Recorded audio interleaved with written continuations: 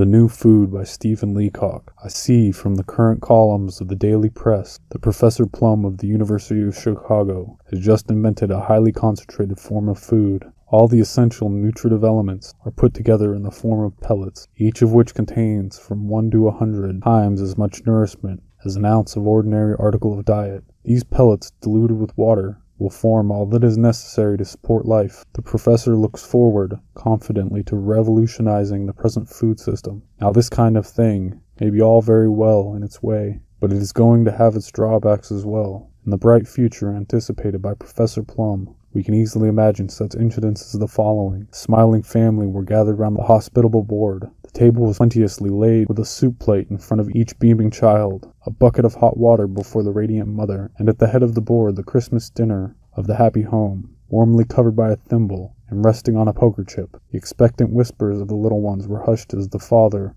rising from his chair, lifted the thimble and disclosed a small pile of concentrated nourishment on the chip before him. Christmas turkey, cranberry sauce, plum pudding, mince pie, it was all there, all jammed into that little pill, only waiting to expand. Then the father, with deep reverence and a devout eye alternating between the pill and heaven, lifted his voice in benediction. At this moment there was an agonized cry from the mother. "Oh, Henry, quick! Baby has snatched the pill!" It was too true. Dear little Gustavus Adolphus, the golden-haired baby boy, had grabbed the whole Christmas dinner off the poker chip and bolted it. 350 pounds of concentrated nourishment passed down the esophagus of the unthinking child. "Clap him on the back," cried the distracted mother. "Give him water." The idea was fatal. The water striking the pill caused it to expand. There was a dull rumbling sound. Then with an awful bang, Gustavus Adolphus exploded into fragments, and when they gathered the little corpse together, the baby's lips were parted in a lingering smile, and could only be worn by a child who had eaten 13 Christmas dinners.